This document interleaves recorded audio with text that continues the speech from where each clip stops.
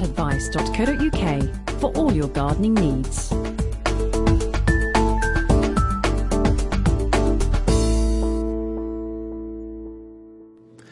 Hello again and welcome to the Plant Advice Gardening Podcast with me, Richard Farrer. And me, George Munford. Hi George, how are you doing? I'm not bad, how are you, Richard? I'm doing well, really good. Did you enjoy Chelsea? Yes, really enjoyable day. Your first visit to Chelsea as well? Yeah, never been before, as you say, and looking forward to next year. Well, I hope so. I had a thoroughly good time. I'm certainly looking forward to next year. It seems a long way away now, but it'll certainly creep up on us. Before we went to Chelsea, I remember us talking about the wind we were having. We seem to have had a lot of wind this year, but also just before Chelsea we had an incredibly dry patch as well, didn't we? Yeah, that's right. You know, the weather has been strange, isn't it? We've been having some really big downpours in the last couple of weeks in this area, haven't we? It's gone from one extreme to the other. Yeah, much needed rain though. I'm sure the plants really appreciate it. But how do you think that will affect the growing season with the plants and certainly harvests for the fruit and vegetables, having had such a dry spring and then a huge soggy June? Yeah, for some plants it's a bit too late, I think. Some crops will have been ruined, but others will recover. Well, I guess plants, they're designed to survive. That's in their genes, isn't it? That's right. I mean, I was given a pot plant gerbera by someone the other day that they wanted me to try and rescue, and it's looking a lot better now. It completely dried out and looked totally dead, and I just soaked it for 2 or 3 days, and now it's in full bloom. Yeah, we had a bit of a problem. One of our Acer palmatum, we've got in the pot in the front garden. In the dry spring, I think we neglected it for a little bit too long, and all the leaves on the top crisped and burnt. It looks like somebody's attacked it with a blowtorch. But it seems to be bouncing back. There's a bit of sign of new growth coming through. Oh, very good. Yeah, they're not easy to grow, Acers. It's not just about the watering, it's about where you grow them in terms of the amount of exposure to the wind, and also I wouldn't grow them in the full sun. They don't like the full sun on their leaves. That will soon frazzle the leaves. Well, the location we've got it in is quite shaded, but I think this year we seem to have a lot more wind than I remember in previous years. Yeah, it's been very windy, isn't it? Well, that, of course, doesn't help with plants because they dry out a lot quicker, don't they? Yeah, the water obviously evaporates from the leaves, and in windy conditions it evaporates faster than the roots can take the water up. So when it's dry and windy, double doses of watering. That's right, yeah. Well, we were talking about Chelsea. It seems to be the mad season for gardening shows. Following on from Chelsea, I attended the BBC Gardeners' World Live at the NEC, which was also hosted with the RHS. A different type of show, a lot more trade stands, but a few nice gardens and, again, a large marquee. I also went to the Peterborough Agricultural Show, which most of you will probably think, well, what's that got to do with gardening? It actually hosts one of the second largest orchid displays and shows in the UK, the Peterborough International Orchid Show. It had about 50 trade shows and a lot of amateur orchid societies displaying their wares, and some of them were absolutely stunning.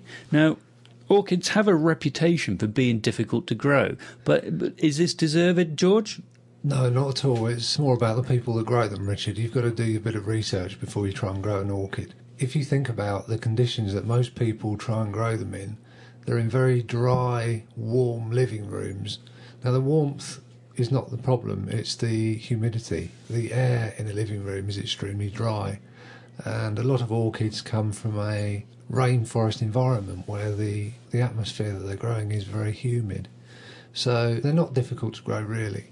I suppose it's the central heating is probably part of the problem in our modern society, isn't it? It dries things out. Yeah, absolutely. And the thing to do with most orchids is to stand them on a large saucer of pebbles and to keep those pebbles moist all the time. Good idea. Well, we've got a couple of Phalaenopsis, which I believe are the easiest to grow. We've got them on a east-facing window, so it gets the morning sun. It's in a little hallway, so it hasn't really got much radiator heat coming in.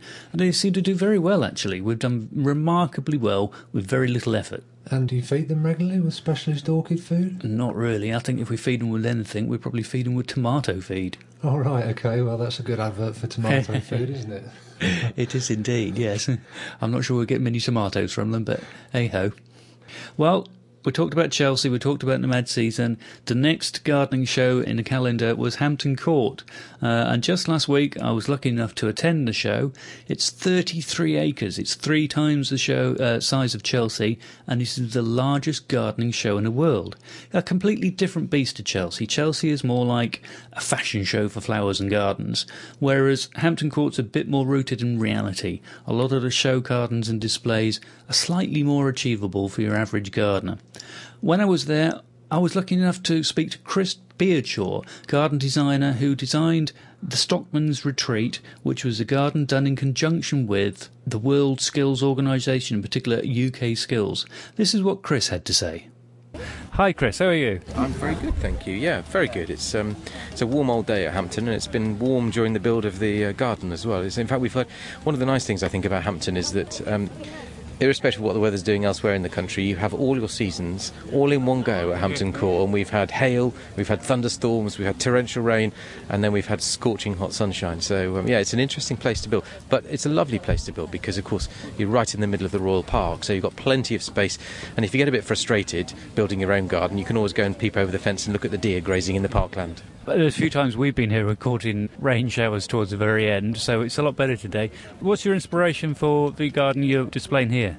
Well, the garden here is all about training. It's a process which is called UK Skills, and UK Skills is an enterprise which is a government-funded enterprise, and it's trying to really raise the profile of, I suppose, what's best described as an old-fashioned apprenticeship.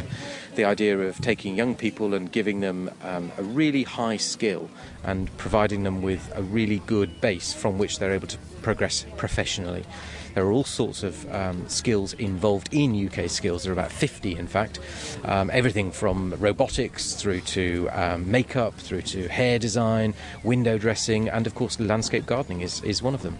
And what we wanted to try and do was to really celebrate the fact that not only do we have this initiative, this apprenticeship initiative, but also every 2 years what happens is the world of apprentices get together and compete against one another. It's a competition called World Skills, and that's taking place at Excel in London at the beginning of October, the 5th to 8th of October this year. And as a part of that process, the landscape gardeners are expected to build a 7-metre by 7-metre garden, and there are 50 countries involved. All 50 countries build essentially the same measured garden from the same range of plants, the same range of hard landscape materials, and they test it against one another. And so I was asked if I would come on board with a view to ensuring that our guys perform well at World Skills and provide some of the horticultural information. And so my role here has been to use this as a training exercise so that they are able to have the experience on a very large scale. I mean, our garden here is about 25 metres by 18 metres. And I wanted to use the same habitat types that they're ultimately going to have to construct in the World Skills competition, and that's to say deep woodland, dappled shade, aquatic margins, meadow and domestic herbaceous, to take those areas of garden or habitat, if you like, and to blow them up onto a large scale, hence the size of the garden, to allow the guys to really refine their skills and hone their skills. The principle is that if they can do it here on a very large scale, when they come to do a 7-metre by 7-metre garden, it should be easy. A walk in the park. Exactly. Well, that's the theory. We'll have to wait and see until October to see whether it works or not. And have you used their skills for, say, the dry stone walling? Well, all of the products that you see in the garden have been done with not just the guys who are training, but also their trainers. So, for instance, when we're doing the planting, when I'm working with the planting advice, what I do is to use the trainees, and I'll show them the principles of planting design and talk about why the plants behave in particular ways in terms of competition and poise and texture and form, explain to them the theory, do a little showcase for them, and then ask them to see if they can repeat it and then embellish it. And then we review what they've done, and then we do the next piece. And the same is true with things like the stone walling. You can see here we've got about 20 metres of dry stone walling, which is quite technical in terms of the piers and so on. And exactly the same there. A mentor came in who is an expert dry stone waller, in fact 2 expert dry stone wallers, with their students. And the student was then asked to repeat, and the landscape guys did really well in that. We've also had bricklayers involved in building the structure at the back, you can see, and they went through the same process. The stonemasons, if you can hear a kind of tap, tap, tap behind you, it's the stonemasons doing the carving. They did the carving of the 4 sculptural balls through the site. So there are about 4 different skills involved in the creation of this garden: mentors and their students. That's brilliant. Well, thank you very much for your time, Chris, and I hope you do well in the judging. It's a pleasure. So there you go, George. You've heard the interview with Chris. What did you make of that? It was very good, wasn't it, Richard? He gave you a lot of information there. He did. He was a really nice chap, a gentleman. Yeah. Will you like to go next year? Oh, absolutely. In some ways, I prefer Hampton Court to Chelsea. It's bigger. It's not as highbrow. You certainly don't see the same celebrities, but it's a bit more for gardeners, real gardeners, I suppose. And I did like Chris Beardshaw's garden, and something about it which is quintessentially English. The planting is very natural, very sort of English country garden, and that appeals to me. Not everybody's cup of tea, but it appeals to me. Yeah, and what other plants did you see at the show? Anything you particularly liked? There's always the rose tent, which is quite inspiring. There are massive roses, which are beautiful. There's a show this year on eucalyptus for the first time. I've got a eucalyptus in the front garden, a standard gunnii, and it could grow huge, but we have it crowned off every year. I really like the tree. Beautiful bark, lovely foliage, lovely flowers.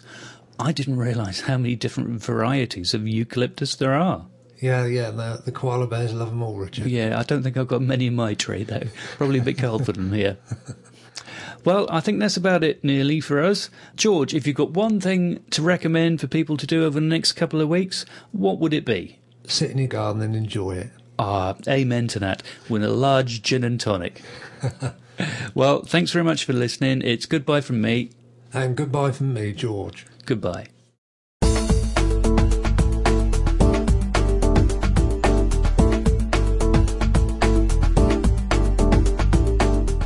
This podcast was brought to you by plantadvice.co.uk for all your gardening needs.